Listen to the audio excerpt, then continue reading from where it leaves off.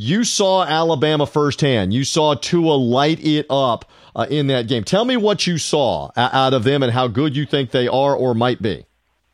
Well, in following and watching Alabama all these years, I have seen, I think, the best Alabama quarterback ever, and that's Tua Tagovailoa. And I don't think it's even any doubt, not just the obliteration of the record book, the evisceration of the Alabama record book that he's done, but his poise, his composure, all the passes, the scrambling ability. He has a good offensive line, but he has a great foursome of wide receivers. People ask me if this Alabama team, or even last year before they got beat by Clemson, was it the best ever? And I've consistently said, no, I don't think it's the best ever. I think Coach Saban has had better teams at Alabama than this one in 2019 and that one that rolled along much of the 2018 season. But it is the best foursome at wide receiver. They could be a relay team. I mean, all four of them play in the NFL, and Devontae Smith.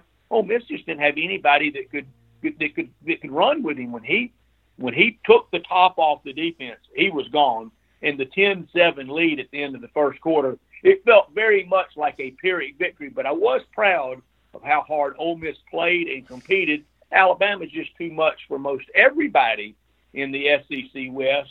It will be a good game when they play LSU at home in November at Bryant-Denny Stadium. But Nick Saban's not getting beat at home by LSU and Ed Orgeron. And then it'll be a real contest when Alabama goes to the Flames on Thanksgiving weekend to play Auburn. Auburn won there 2 years ago. And I think Auburn's defensive front right now is a little nastier than Alabama's. But Alabama's really good, and they should be around at the end like they always are.